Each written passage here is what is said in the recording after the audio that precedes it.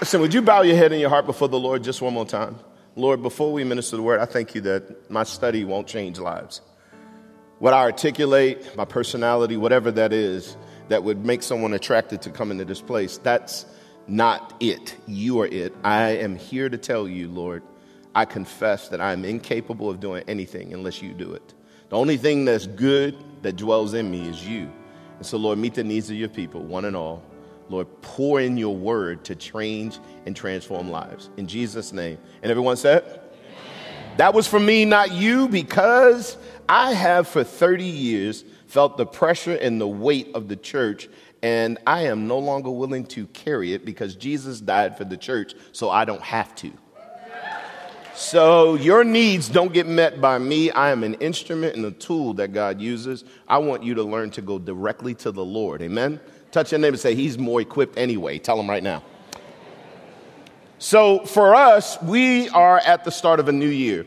The messages in January, for me, always set the course for us in the direction that we're going to go in, which is why we gave the word of the Lord last week, Isaiah 43, 18 through 19. The Lord is indeed doing a new thing among us. How many of you know that you shouldn't be traveling in circles? Like your growth in the Lord should be taking you from one level to the next level of growth, wherever that is. Each of us are different. Please don't do what people do on social media. You are not comparing yourself to anyone else. Your walk is your walk. Your marriage is your marriage. But how many of you know we should be progressing and moving ahead in the things of God? Amen? There should be growth. So then if God is doing a new thing, that means you and I can't do what we did in 2022 in 2023. That there's new, if God is pouring in new wine, he does not pour new wine into old wineskins, which for me says, wait a minute, if God's doing new things in every category of my life, I want the Lord, I want a new marriage, I want my finances to be impacted, my spiritual walk, I don't want my prayer life to plateau and then decline, I want my worship life to change and to grow and to evolve. That means you've got to be willing to be uncomfortable and you've got to assess yourself. How many ever been in a big mall? Anybody? Like, I'm talking about a big mall where you like don't know where anything is. They always have these maps, right, that say you are here so that you then can orient yourself and find your way. Part of what I hope the fast is doing for you, we're entering the second week of our fast. Hello, somebody. Which hopefully you are through the withdrawal from sugar, caffeine, whatever you were doing, social media, which, by the way, I had somebody today. How many of you know that social media is addicting? I had to literally have somebody today, because I have a struggle with social media, I had somebody set parental controls on my phone so I can't download social media, because I kept deleting and downloading it and deleting. And I said, I'm not getting anywhere fast here. Come on, y'all. And then I told my wife, I said, hey, so of all the addictions I've had in my life, this is the least destructive. And she looked at me and said, it depends on who you ask. So it is off my phone. Guess what? If you need to get in touch with me, you will have to do it the old-fashioned way. You will have to call me. And so there are new things. And so in this fast, let's this next week, as we enter into the second week of our fast, it's a 3-week, 21-day fast, let's get away from what we're not doing. And let's get into who we are spending time with. Because it's not about what you're not doing. And by the way, touch your neighbor right now and tell them, you are not the fast police. Tell them right now. You know what those people are. Those are all the people who remind you while you're going through the drive-thru that you're not eating fast food. That you said you were going to do this. Your fast is between you and the Lord and nobody else. Come on, somebody. Let the church say amen. Mind your business is what I said. But with that being said, there is the necessity for us, if we're going to do what God is doing, and he's doing a new thing, then that means all of the old mentalities, the old habits, the whole patterns. And I read something recently that said, first we make our habits, and then our habits make us. Like, you're the product of your habits right now, not just your decisions, but you have a habit of doing things. You got to, like for me, coffee in the morning. Come on, somebody. And just so you know, a Keurig is not coffee. That is not coffee. Get rid of those things. I don't know what it is, but that's not coffee. So my French press is my friend. Come on, somebody. I have a pattern. I have a habit. I get coffee and I get in the Word. It's a pattern. Whatever your patterns are, they are releasing either the blessing of the Lord, more of who he is, intimacy in your life, or you have patterns that are moving you further away. Let me help y'all. Nobody said amen on that? So either this service is an amen service or an oh me service. That's what it is.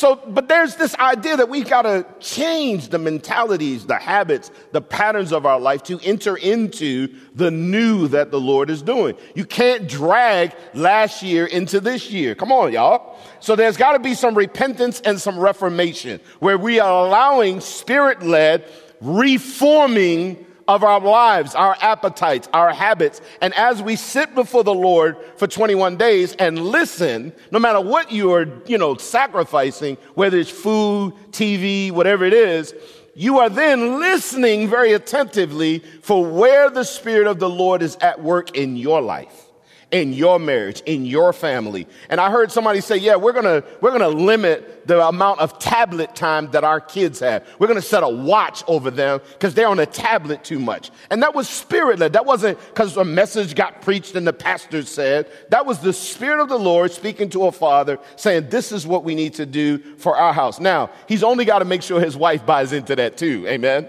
Because she's the one that says, they driving me crazy. But whatever that is, however the Lord is speaking, there's got to be change afoot. So all of us, have something the Lord is going to put his finger on that requires repentance and reforming of our lives. And repentance reveals the goodness of God in our life. Amen? So this morning, and one of the things that Coco and I do is we look at our lives in categories: our relationship with God, our relationship with one another, our family, our relationships, all of these kind of areas. And one of them is finances. And so this morning, I'm going to minister a message called Money, a Trust, a Test, and a Tool. That's what money is. It's a trust, it's a test, and it's a tool. And so it's kind of funny to me because I got some pastor friends who will say things like, because even this week, several people are like, I know what you're preaching money. Are you okay? Are you going to be okay? Because pastors notoriously don't want to minister this message and will bring in guest speakers to speak to their church about money. And to me, that's you know what that's like? That's like me being a father and a patriarch in my family, and I don't want to have hard conversations with my family, so I say, hey, Brandon, I need you to talk to my kids. I would never do that. And indeed, I know that you've seen excesses and people doing all kinds of craziness and Christian celebrityism. I hope you know by now that Coco and I do not want to be celebrities, that we are part of you and a family. And when we talk family, that means we have to talk about everything. Are you with me? Now, you're going to have to be more responsive than that. Are you with me? Because here's what's funny. There's two subjects that nobody wants to talk about in church, but everybody wants some, and that's money and sex. Hello. Yeah, y'all ain't look, just get, I don't know what he's talking about. All right? Yeah, you know exactly what I'm talking about. And so we're not talking about sex today because one of the guys heard me say that in the early service. He said, you never really got to sex, and I was waiting. And his wife was standing there like, oh my God, I can't believe this guy. So you're off the hook. Here's what I'll say about finances. And I read this maybe 10 years ago, and I wrote it down, and I kept it. Unmanaged finances are a symptom of an unmanaged life.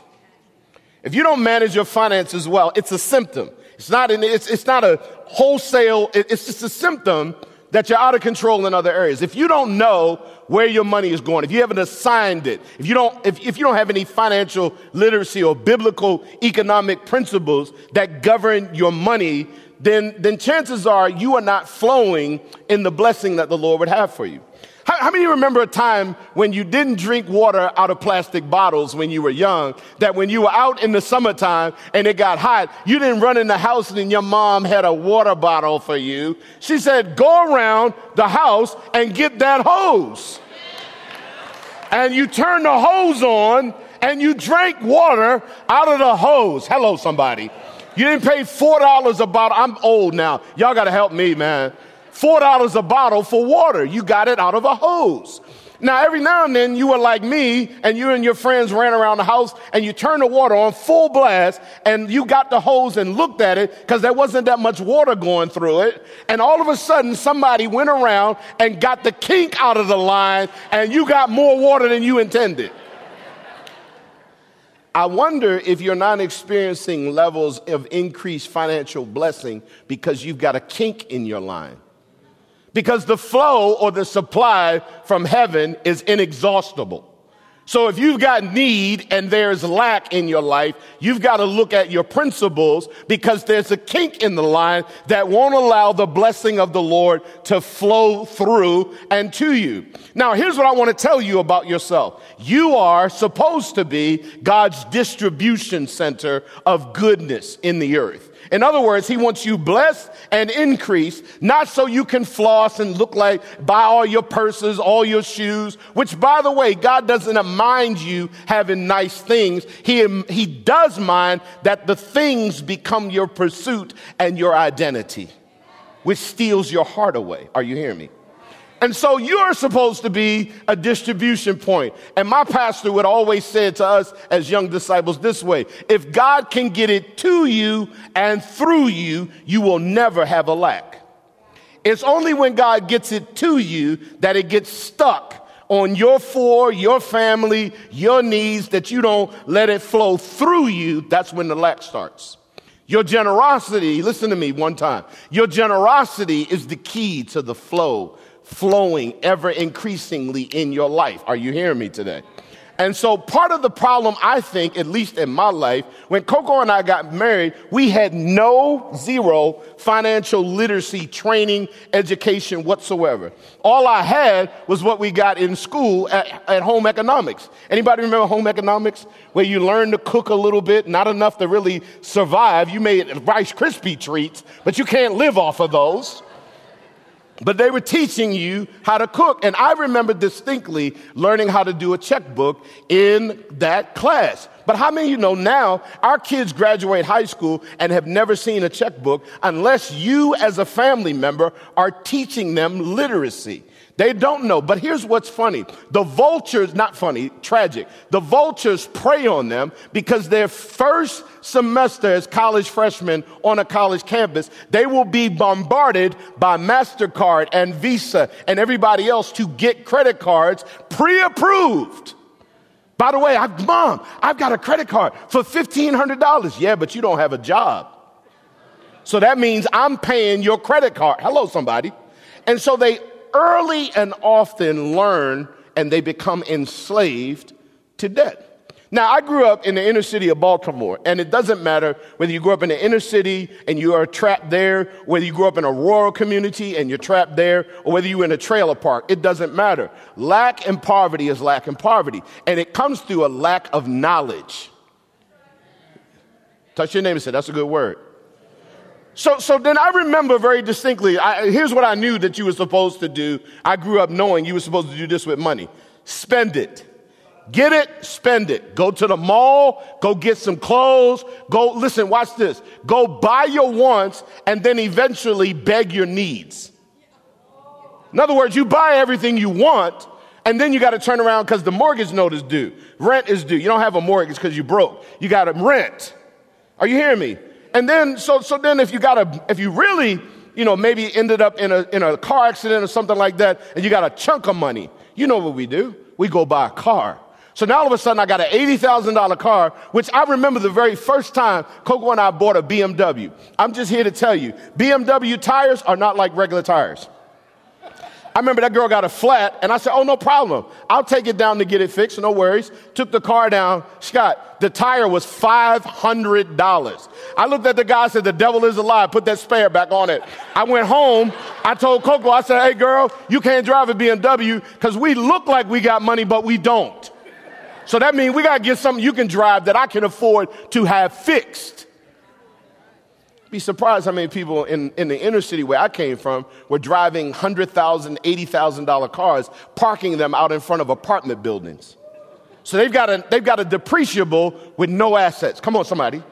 How many know it just because what happens when you come from poverty, lack, and want, and you've been oppressed, you start, well, we ain't never really gonna get out, so we just gonna look like we got money like the people that do, because that's what you have.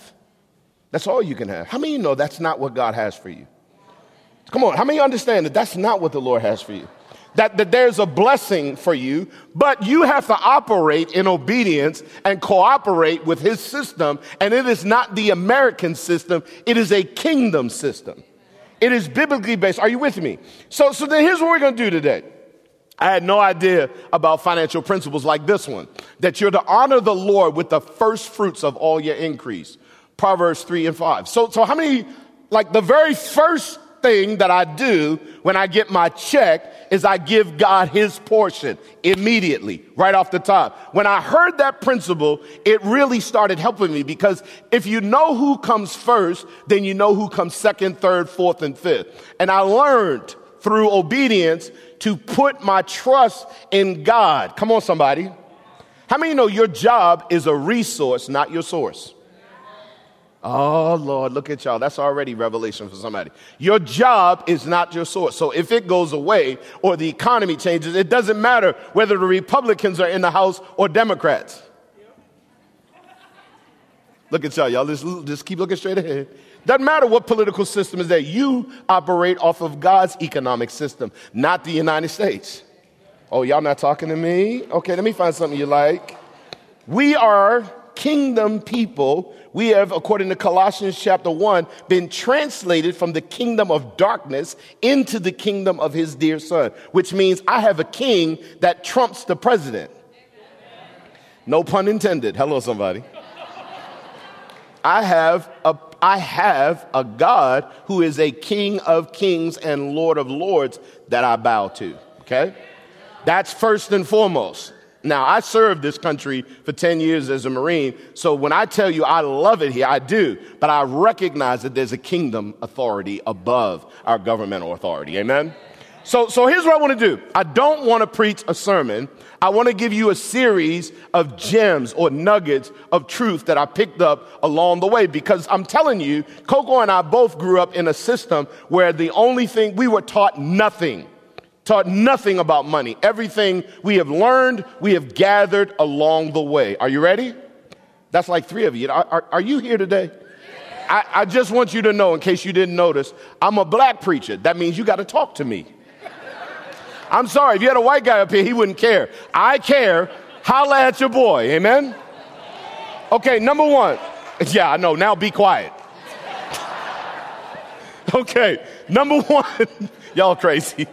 Number 1, we possess all things, but we own nothing.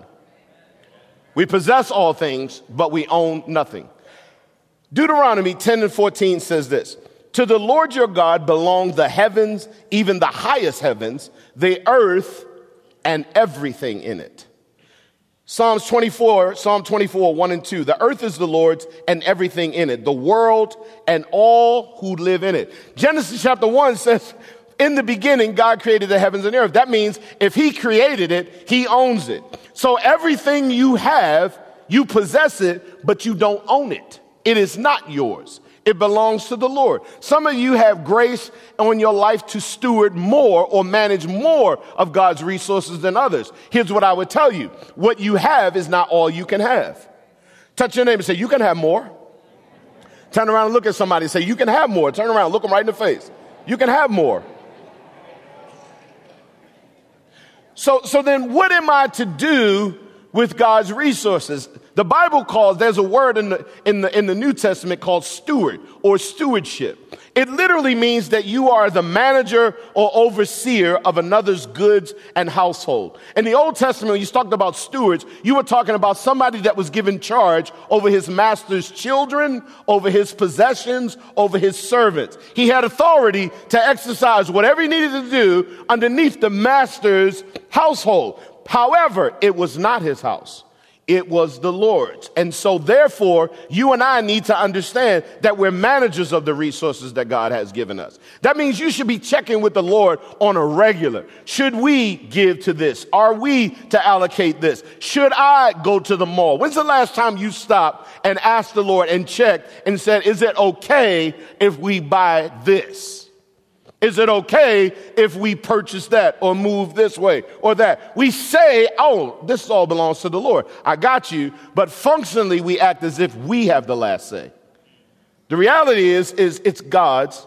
And the more you start honoring him by checking in and saying, hey, Lord, we want to go on vacation this year. How should we allocate your resources? We want to do this summer. If it is your will, whatever that is, you're leaving room for the Lord to give you counsel. It's his. So you're honoring him by inviting him into the conversation. When's the last time you had a prayer meeting at your house about how to allocate your money? This is the first of the year. You should be looking back over your finances from the last 12 months and saying, here's how we spent money. We gave this amount to this and this amount to that. We gave this amount to the church. Where are we this year? I got friends of mine, including my wife and I, who literally pray at the beginning of a new year, say, God, so the 10% that is a tithe, that we give 10% of our increase. I can remember the very first time I heard teaching on tithing. I said, ain't no way in the world I'm getting the church 10% of my money. I said, ain't no way. We ain't got no money like that. We ain't got no money to be given to the church. 10%? That means that's 10% less than what we have. And I remember my wife in her infant faith say to me, but do you want God involved with our finances? I said, yes. He said, this is what he said. Test me in this. Just so you know, the tithe is the doorway in. It is not the goal. Because for us, we're looking at how much we're given above our tithe. I've got friends of mine that are saying, you know what? Each year we want to add, and we're the same. We want to add another percent. And the goal for one of my friends this year was 25%. He wanted to give 25% away this year. Last year he gave in 20, and this year he wanted to give 25. And I thought, what a great conversation, a prayer meeting, a conversation to have as a family. How much are we going to give? How generous are we going to be this year? And so for you and I, we've got to steward in a way that honors the Lord. And get him involved in your finances, because you can't multiply it. Hello, somebody. You can't increase it exponentially, but God can. God can do miraculous things. And you say, well, I'm on the 6,000 level. It doesn't matter whether you're on 6,000 or 600,000 level. It's the principles are the same, and God will increase you incrementally as you are faithful. Say faithful. That is what is required of a steward, to be faithful with the master's resources. Yeah, okay, son, warm the car up. We're going to need to make a hasty exit today. Gem number 2, here it is. Whenever you are asked to give or instructed about money, it should never, say never. It should never evoke guilt, condemnation, or shame, which are all expressions of manipulation.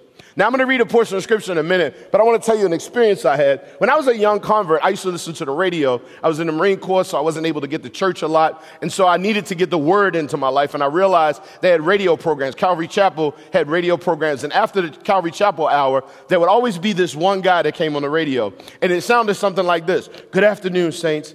I just want you to know we're not going to be able to keep this radio broadcast on in your area if you don't give $100 today. We're just not sure we can continue to provide this quality program in your area if some of you don't give today. And I thought to myself, this guy begs and it was like that week after week after week. And I thought to myself, one Sunday, one afternoon, I said it out loud, shut it off, shut it down.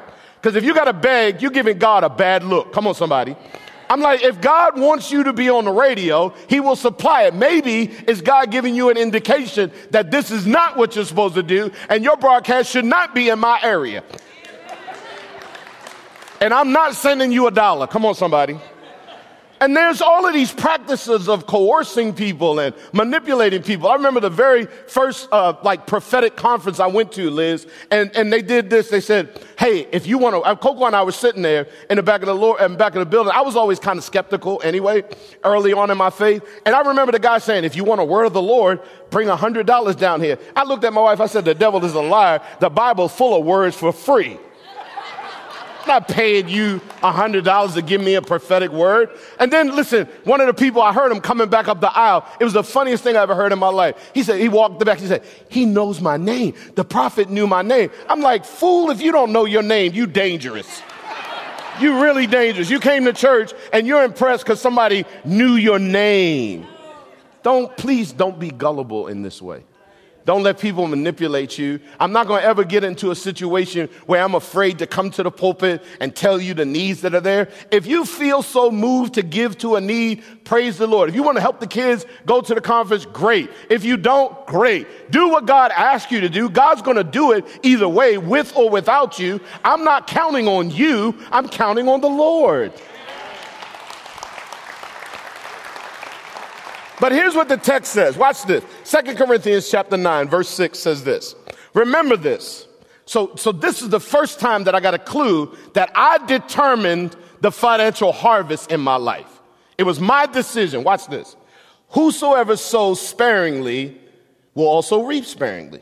Whosoever sows generously will also reap generously. Wait a minute. I get to decide what harvest I receive. Then he says this, each of you should give what you have decided in your heart to give, not reluctantly or under compulsion, for God loves a cheerful giver. And I remember sitting in church at the offering time. How many know every church has offering at a certain point? And I remember sitting there, Christine and my wife, it was offering time and I'd be sitting there like this. Oh, shoot.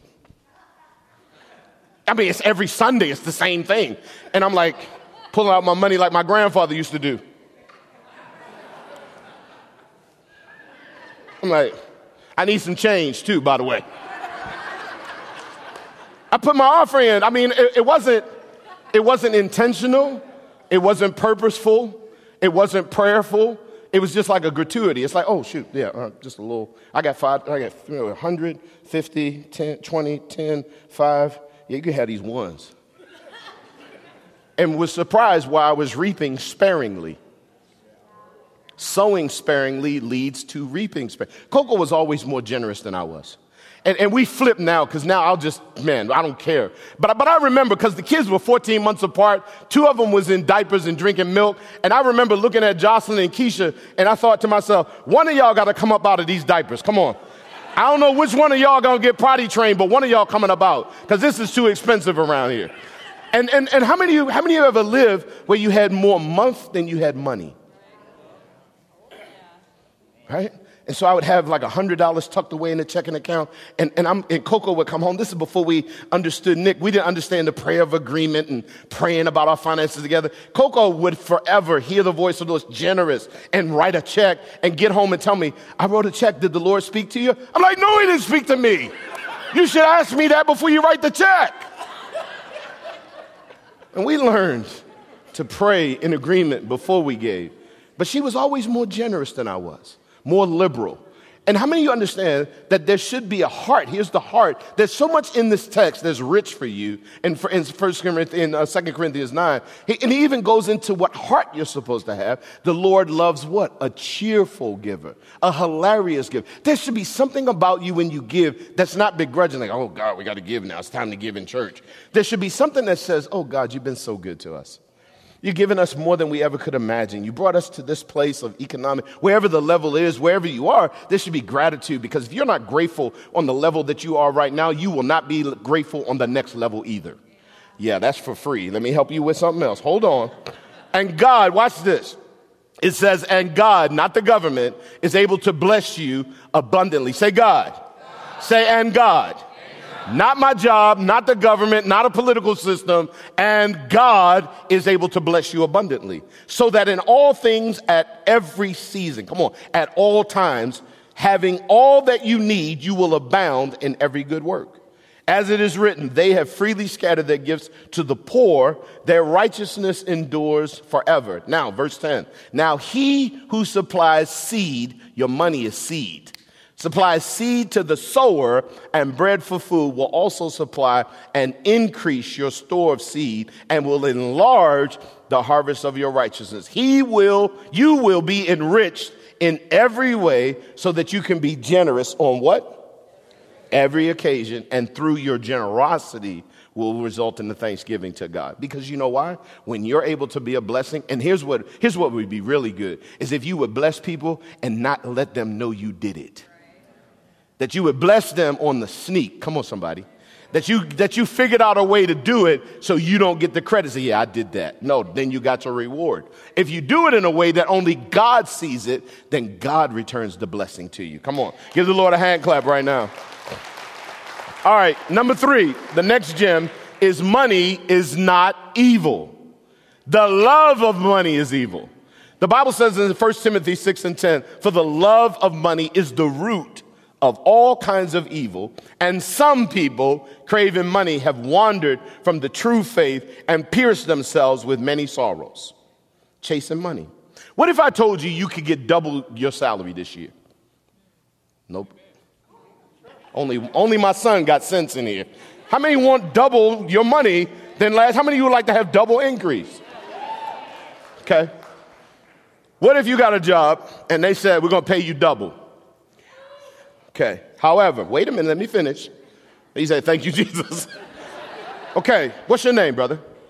Joshua. Okay. I know of a man, particularly 10 years ago in my church, that said, God's going to bless me, God's going to bless me. And listen, watch this. He got a job making more money, 2 times as much money. But the problem was he never had time to go to church, didn't have time for his family, didn't have time to date his wife, was always exhausted, but he got the money. I'm working alone up here. Hold on.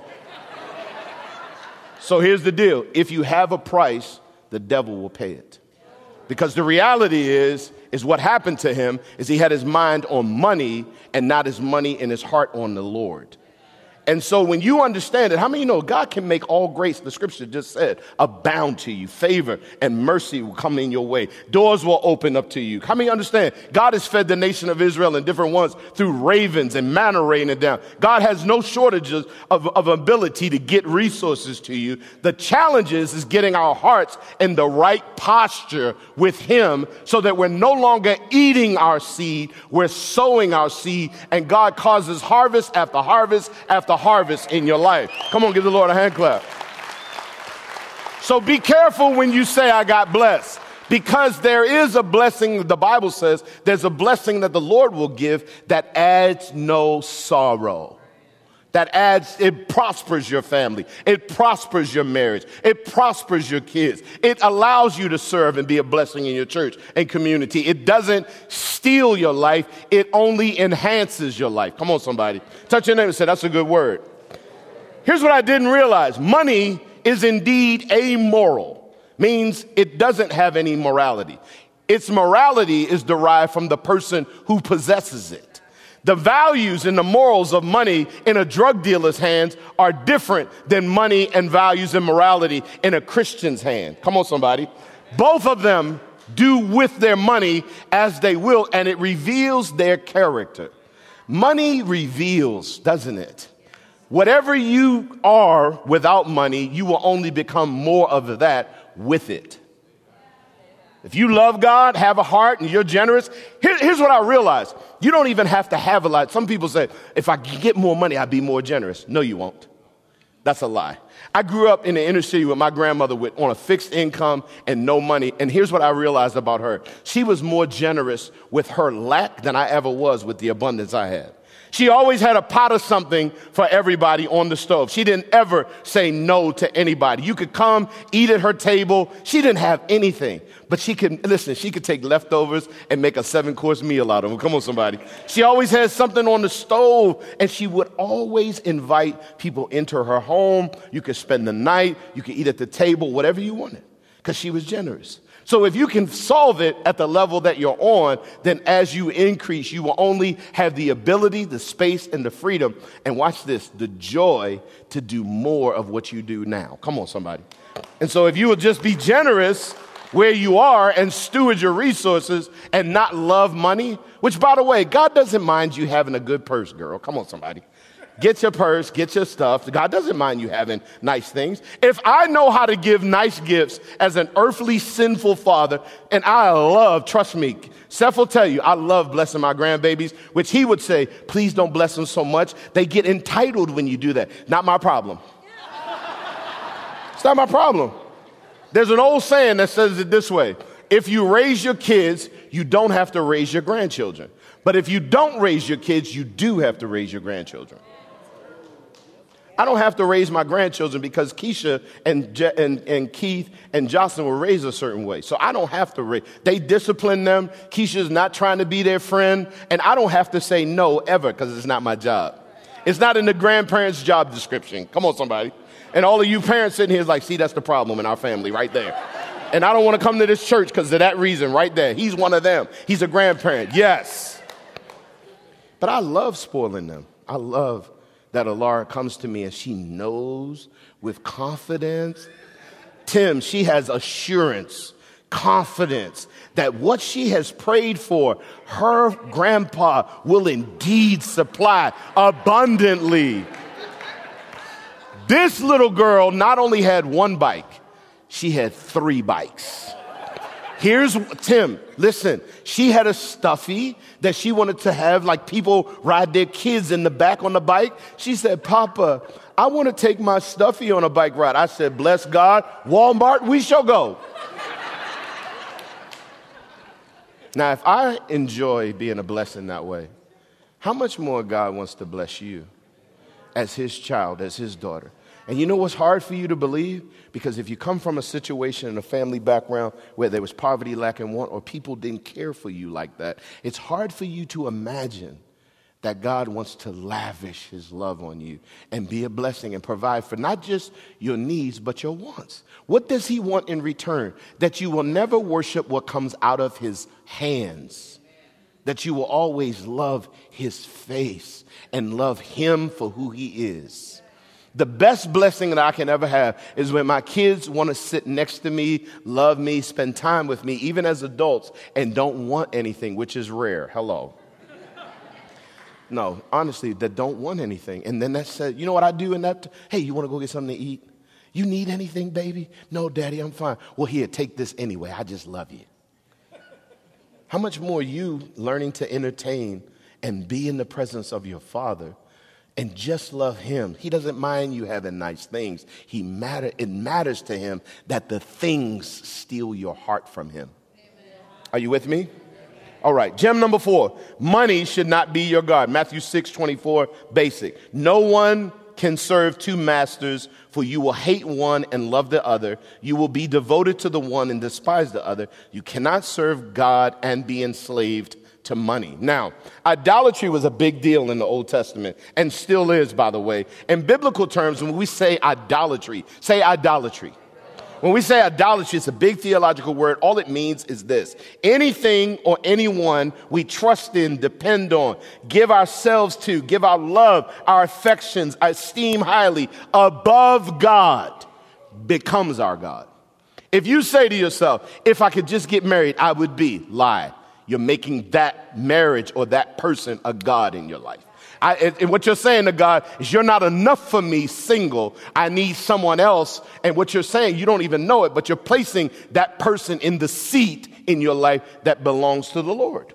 If you say to yourself, if I could just get $10,000 more, then I would be. No, you don't understand. Only the Lord satisfies. His water is living water. Your money, your accomplishments, your car, your house, it doesn't matter. It's the Lord that should be singularly your heart's desire. I don't know how you feel about it, but for me, I have to monitor my heart because I'll make things more important. Like a new iPhone. Come on, somebody. What is it, the iPhone 25 now? I don't even know. My wife won't let me get a new iPhone. I want the one with the 3 cameras. This only has 2 cameras. Somebody said, well, I still have a flip phone. I got you. Isn't it funny that all of us always say something like, we need one other thing? I told you this. I'm going to tell on myself again, but we paid off our cars. We don't have any car notes, and it's been that way for about 5 years now. But every so often, Ford will send me a certificate. And there's a new Explorer sitting up there right now. It's got the sport package on it. It's got this color. It's got rims on it and all this stuff. And I'm thinking, I want that. I want the new one. Come on, somebody. And by the way, there's nothing wrong with my truck. And it's paid for. which my wife reminds me when I get, hey, I'm just going to go up and walk the parking lot up there. She says, no, you're not. Not without me, you're not. But isn't it true that a lack of contentment? Paul said in Philippians, I've learned to be content in any state I'm in, whether I'm abounding in abundance or whether there's lack. I've learned. Contentment is learned. It's, you don't just have it. You have to learn to be content. You have to ask yourself, anybody ever had buyer's remorse before? You know what that is? You had this charge in you that said, I'm going to go buy this thing. You got the thing, got the charge, and then realized when you got home and looked at the receipt, you're like, I can't afford this. This is a little too expensive for this momentary itch that I scratched. And what it was is you just were discontent. And you thought that by having this thing, it would do something in my soul that only Jesus can do. And you'd be surprised how many people have run up credit card debt. All of this stuff, got purses, got shoes in their closet, but they got debt. And so they're slaves to it. And they got to have something else and something else, because putting it on, people say, hey, man, you look good. Where you get them J's from? Where you get this from? And we love that. Never mind 20% interest. We're paying for it 4 times. Oh, geez, let me find something you like. Hold on. Let's get the worship team out here. I don't know what's going to happen in this church. We want to have our hearts be only, singularly, captured and enraptured by the Lord. That's why I got to live in community with my wife. I got to live in community with other believers. I got to say, hey, man, I want my money to be stewarded in such a way. I don't want to go out to eat when I can't afford it. I don't want to have to buy gifts because I feel guilty. You better send a card. Hello, somebody. Oh, see, y'all don't want me to talk. We've got 1,500 people in this church. How many birthdays do you think that is? How many birthday invitations do you think I got? How many people gave me Christmas gifts that we're thinking, I can't give them Christmas gifts? It's too many of y'all. And not to mention in our family, we had to set a limit. I told Coco, I said, we had too many kids and grandkids now. Only the grandkids get toys. Come on, somebody. Because why? Stewarding. Because I want my resources. We got to retire, and we need to be a blessing. How many want to be a greater blessing? I had a man in this church listen to a message that wasn't even about money in September.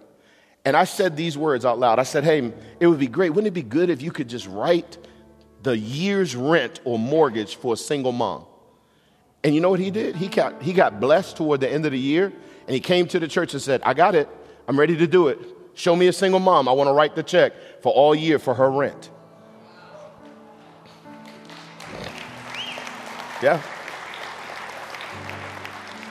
Here's the last gem I want to give you. Resist the temptation to go into debt for anything. Resist that temptation. This is what Deuteronomy 15:6 says. The Lord your God will bless you as he has promised. You will lend money to many nations. This is over Israel, but you will never need to borrow.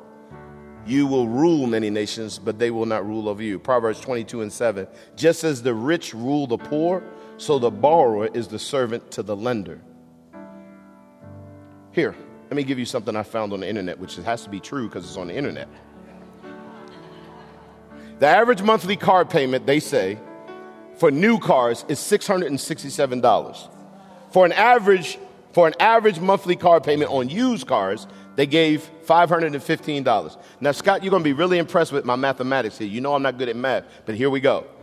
Let's just say, split the difference, $590 times 2 cars, because nobody has 1 car anymore. If you're married, you know you got to have 2. So here we go. So 2 cars at $590 is $1,182. Normally a 69-month term, which is about average 6% or more, depending on your credit. But let's minus the interest. We're not even going to do the interest. Just in 5 years, that would be $81,558 in car notes, which is not an appreciable, it is a depreciating tool that you have. So just think what you would do. Do the math of when you go home today. Do the math on your car notes alone. Just what you pay in car payments, and think of what that would be in 5 years if you didn't have to pay for your car. Now, we're not even going to get into consumer debt and credit card debt because the average American carries anywhere between $7,000 and $12,000 in credit card debt at any given month. Okay? So what if you were free of debt completely? No mortgage note.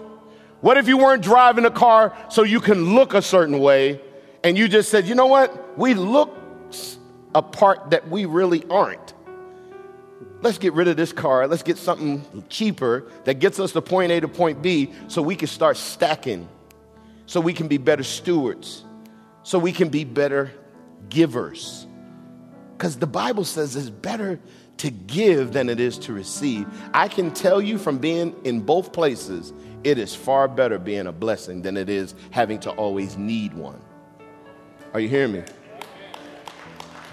So you say, Pastor Keith, why did you take one Sunday out of 52 to go over this? Because it's super important. Because money is a trust and a test. The Bible says in Luke 16:10, whoever can be trusted with very little can also be trusted with very much. That principle is in context, is not talking about money, but you can extrapolate that when you're faithful over what you have, when you can be trusted, the question you ought to be asking is, can God trust me with an increase of finances? Can he trust me? And the way you can answer that is, are you trustworthy with the money you now have? No condemnation, no guilt. But if you want to see something different this year and you want God to pour something different in, then you may need to repent and reform your life around biblical principles economically so that the Lord can get involved in that and increase you so that your house is met. Which, by the way, everyone sitting here in your generation should be leaving something behind for the generation that's coming behind you. Your great-grandchildren should be eating off your life. You should not get to the end of your life and have eaten everything so that the generations that come behind you have nothing. I was sent out into the world with nothing.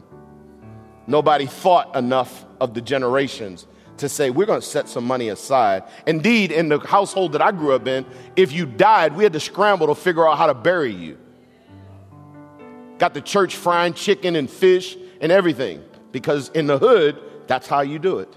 Nobody taught anybody about life insurance, that you could set your generations up should you die. Make sure, I would never want my wife to have compounded grief because I'm gone, and now she has to figure out how to take care of our life with a reduced income. I'm supposed to take care of her in life and in death. Are you hearing me? Stand to your feet with me all over the building. So money is a trust, and it's a test, and it is indeed a tool. Can God trust me? I see that God is testing my heart and my finances. Where's my heart? Does he have my heart, or does my money have it? You can tell by how hard you hold on to it, how freely he can get it through you, if you trust him or not. Here, look at me for a minute. Nobody hanging your head. The reality is we're all in different places, and you need to understand the grace of the Lord. I would love to tell you that Coco and I got the thing figured out. We do not. We keep sharpening it, though. Every Friday morning, we have a board of directors meeting. It's our meeting to talk through finances together. We talk about our budget. And some months we don't hit the budget. Usually my fault. Hello. She's a saver. I'm a spender. There's always one. I just like to look good all the time. Hello, y'all. And she's like, yeah, I want to retire well. I want the grandkids to have resources.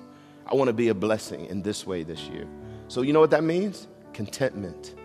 How many struggle would be honest like me and just say, I struggle with contentment? Anybody? Okay, good, honest hearts. I'm glad we don't have a lying church. Come on, somebody. I'm not the only one. So let's lift our hands before the Lord. And let's just say, God, in the best way you know how, ask the Lord to help you financially. Ask him to increase you. Ask him to help you be a good steward of what you have right now. And if you're doing good and got resources, then ask the Lord how you should allocate them, how you should give of them. Some of you have been entrusted with much, but it brings about a weight because you are obsessing over how you should disperse it and move it around and take care of it. And I'm trusting the Lord to give you more joy this year. Each and every household, Lord, bless appropriately, increase according to their ability and their stewardship. We're not promising everybody to be rich. That's fallacy. But Lord, you know how to cause your grace to abound. And for those that have struggled, like we have, with biblical economics and stewarding your money and managing it for your glory, Lord, forgive, help us get restarted and do better this year than we did last. In Jesus' name. Everyone said? Amen. Now listen, this is for those of you that have resources. I have a son in the gospel that ended up in the NBA in a lottery pick. His first contract was for $24 million. So he literally went from being a broke college student to having more money than his generations had ever seen. And he ended up living on Lake Washington. And I remember him calling me. And he says, I live on a lake. I'm like, I know. He says, I want a boat. I said, well, get a boat. And he said, well, no, it's the Lord's money. It's the Lord's money. And I don't know. I said, you got a house on a lake. It has a dock on the back of it. I think if God gave you the house, he probably wants you to have a boat too. And he goes into all of this, but it's the Lord's money, and I don't want to waste it. And I was getting a little impatient with him, because if I had $24 million, we would have a boat. Hello, somebody. But I said the Lord got a hold of me, Nick, because I can be Keith sometimes. The Lord got a hold of me, and I said to him, I said, hey, you would, if I brought kids up from, at this time, Springfield, Oregon, which they call Spring-Tucky in Eugene. They call it Spring-Tucky. So he said, if I brought some people up from Springfield, from kids that are disadvantaged and broken homes, would you put them on the boat and get a tube and drag them behind and dump them in the lake and stuff? He said, oh, yeah, I would love it. I said, well, get the boat. Stop being ashamed of the grace that God gave you. He gave you resources so that because he knew you would steward well. Now, don't be caught up enslaved. Allow it. Enjoy the boat with your family. Just invite me up, and I'll bring a whole bunch of people. We'll barbecue. Come on, somebody. And have a good time at the lake. So if you got resources, be a blessing. And if you don't, trust God, steward well, and watch him increase you and continue to be generous on the level you are on. Is that all right? Come on, give the Lord a hand clap right now. Good. So as you leave, please invest in relationships. Be a blessing. Invite somebody to dinner, lunch, coffee. Be a blessing everywhere you go. And when you get a chance in those relationships, invite them to church. Amen? Because you know, like I know, one word from the Lord can change their life forever. Go with God. God's going to go with you. We love you.